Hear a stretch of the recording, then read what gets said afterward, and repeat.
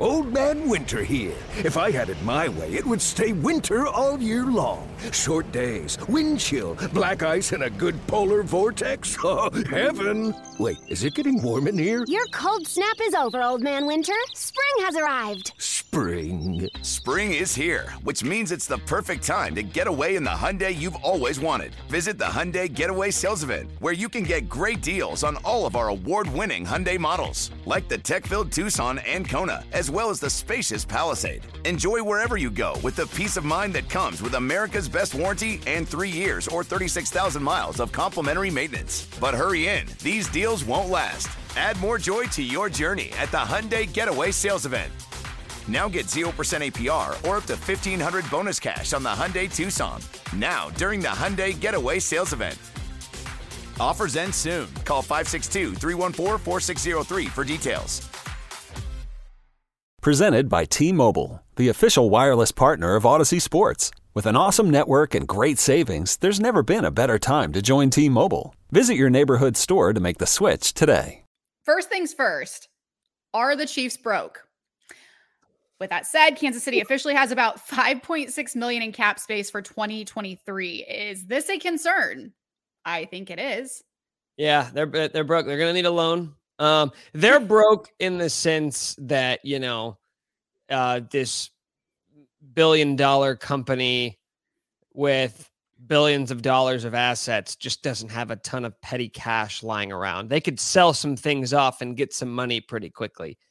The Chiefs are doing what good teams do, Kayla, which is, hey, we're a great team. We're competing for Super Bowls every year. We have really good players. So we're not going to keep a ton of cash around. We're going to use that money. And I think at least at this point in the Patrick Mahomes era of the Chiefs, Brett Veach is going to operate on a paycheck to paycheck basis, so to speak, which I think at least in this industry, we've all been there. Most people have been there. Certainly in this business, we've all been in the paycheck to paycheck mode of whatever I have, I'm spending because I need to use it right now. That is Brett Veach as the GM of the Chiefs. Now, the flip side is they are going to probably clear up some cap space. I mean, they can if they want to sign Odell Beckham Jr. or if they want to trade for DeAndre Hopkins. They have several options to make more money. The easiest one, and we've talked about this, is restructuring Chris Jones's contract, giving him an extension, right? That's basically what you're trying to do. And teams do this all the time, and they backload these deals. So if you sign them to a 3-year deal or a 4-year deal, the cap hit next year in what would be the first year of that new deal would likely be a lot less than it currently is. So you could probably save, let's just throw a number out there, $15 million by extending Chris Jones, which sounds kind of backwards when you're giving a guy more money, but the way they structure these deals, that's why they do it like that. So you can continue to do this, and it's Chris Jones this year, but then next year it'll be a different player, whether that's L'Jarius Sneed or Joe Tooney or Creed Humphrey or Trey Smith or Nick Bolton. There are a lot of guys who are going to be getting new deals over the coming years. And when they do that, the Chiefs will then, in the moment, give themselves more money to play with that offseason. So 5.6 doesn't seem like much. And honestly, it's even less than that when you think about draft picks. You're going to have to sign, you have 10 draft picks right now. Let's say you don't stick with 9. Let's say you stick with, let's say you trade 1 and you get, or 10, let's say you get 9 draft picks or 8 draft picks. You're going to have to pay anywhere from $2 to $3 million to sign all of those guys. So that 5.6 is closer to 3.6 or 3.5 or $3 million. So you really don't, like, right this second, you don't really have much money to play with or to hand out for any free agents or guys you want to trade for right now. But if they feel like there is a deal in the works, that's when all of a sudden it wouldn't be shocking to see them announce that they have restructured somebody else's contract. That will be the dead giveaway that maybe they're planning for a little more. Does this surprise you? based on what we always talk about, Brett Veach being so good with the numbers, so good with the cap space, does it surprise you that we're kind of in this situation? No, because I think it would be more troubling if you had all this extra money lying around. Well, I guess it wouldn't be troubling. You're coming off a Super Bowl win, so nobody would really be criticizing you. I mean, think about it. You've got the 4 biggest deals currently on the roster are Patrick Mahomes, obviously, Jawan Taylor, who you just signed, Chris Jones, whose contract is almost up, Travis Kelce, who is probably the best bargain in the NFL. By the way, we should maybe talk about that. Like the fact that they are still paying this guy, like if he were a wide receiver, Travis Kelce would maybe be a top 20 paid wide receiver in the NFL, despite the fact that he is the most productive pass catcher in the league.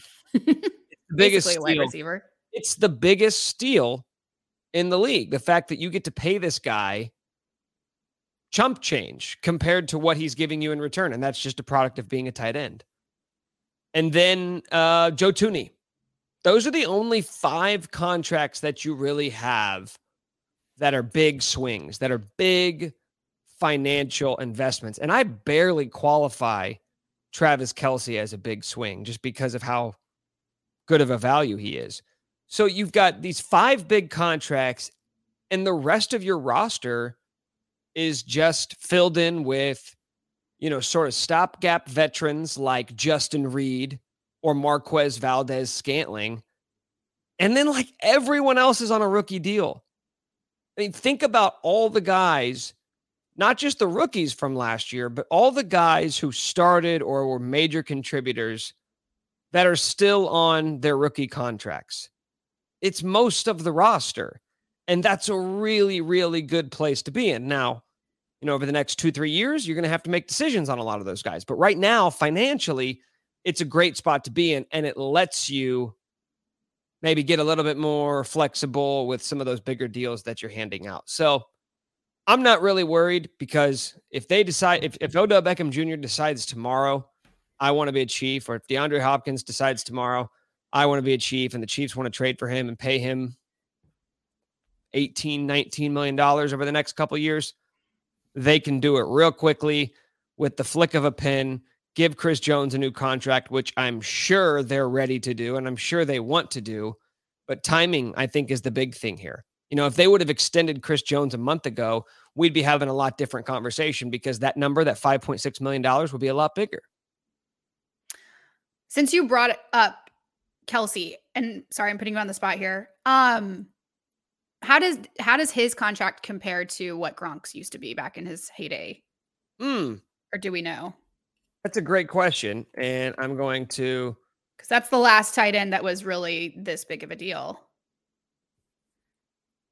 Yeah, well, the Patriots were always kind of weird because they seemingly got everybody to take discounts. Okay, so let's look at the last big contract that he signed with the Patriots. It was a 6-year, $54 million deal. So what's the math on that? $9 million a year? Are you kidding me? That's nothing. And what's Kelce's?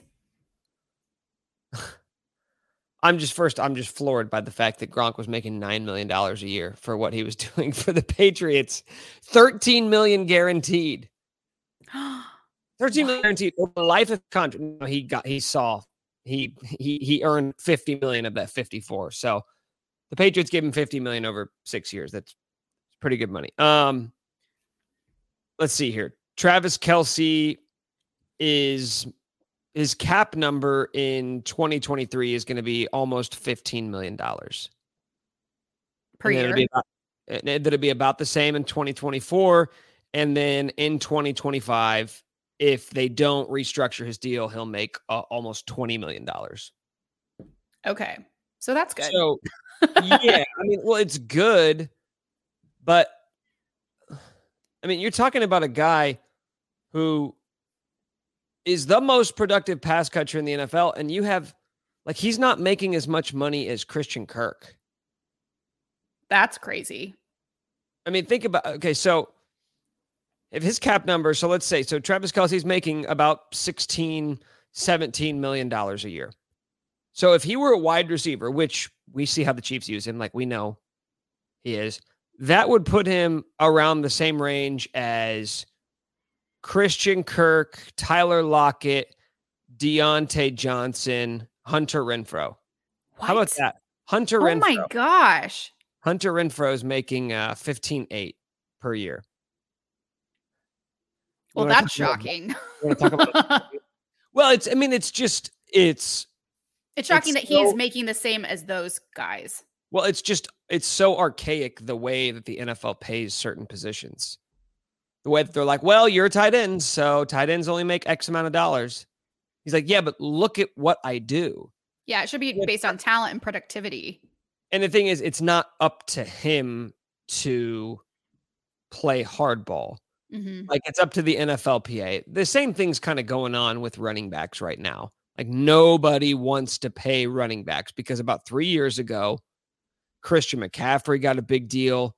Ezekiel Elliott got a big deal. Todd Gurley everybody was handing out these massive contracts to these running backs, and Todd Gurley got injured like the next year. Zeke Elliott fell off a cliff.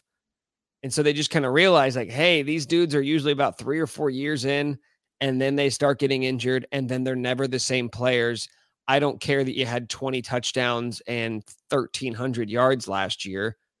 Your body can't withstand what happens in an NFL game, so I'm not going to pay you like that. And that's why you've got all these guys out there now, like Austin Eckler, who scored like 40 touchdowns over the last 2 seasons, wants a new contract, and the Chargers don't want to give it to him. Like, he's earned a new deal, but he's a running back, so they're not going to pay him. And it's up to the NFLPA and the owners to get together and say, like, okay, we're going to have to change how we structure these deals. We're going to have to change how we compensate these guys because it's not fair. Like, if I'm Travis Kelce, I'm going to get to the end of my career and be like, man, if it just said WR in front of my name instead of TE, I would have made $20 to $30 more million across the course of my career. Wow. Which is insane. Insane when we're talking about maybe the best tight end to ever play the game. Who could also be a wide receiver.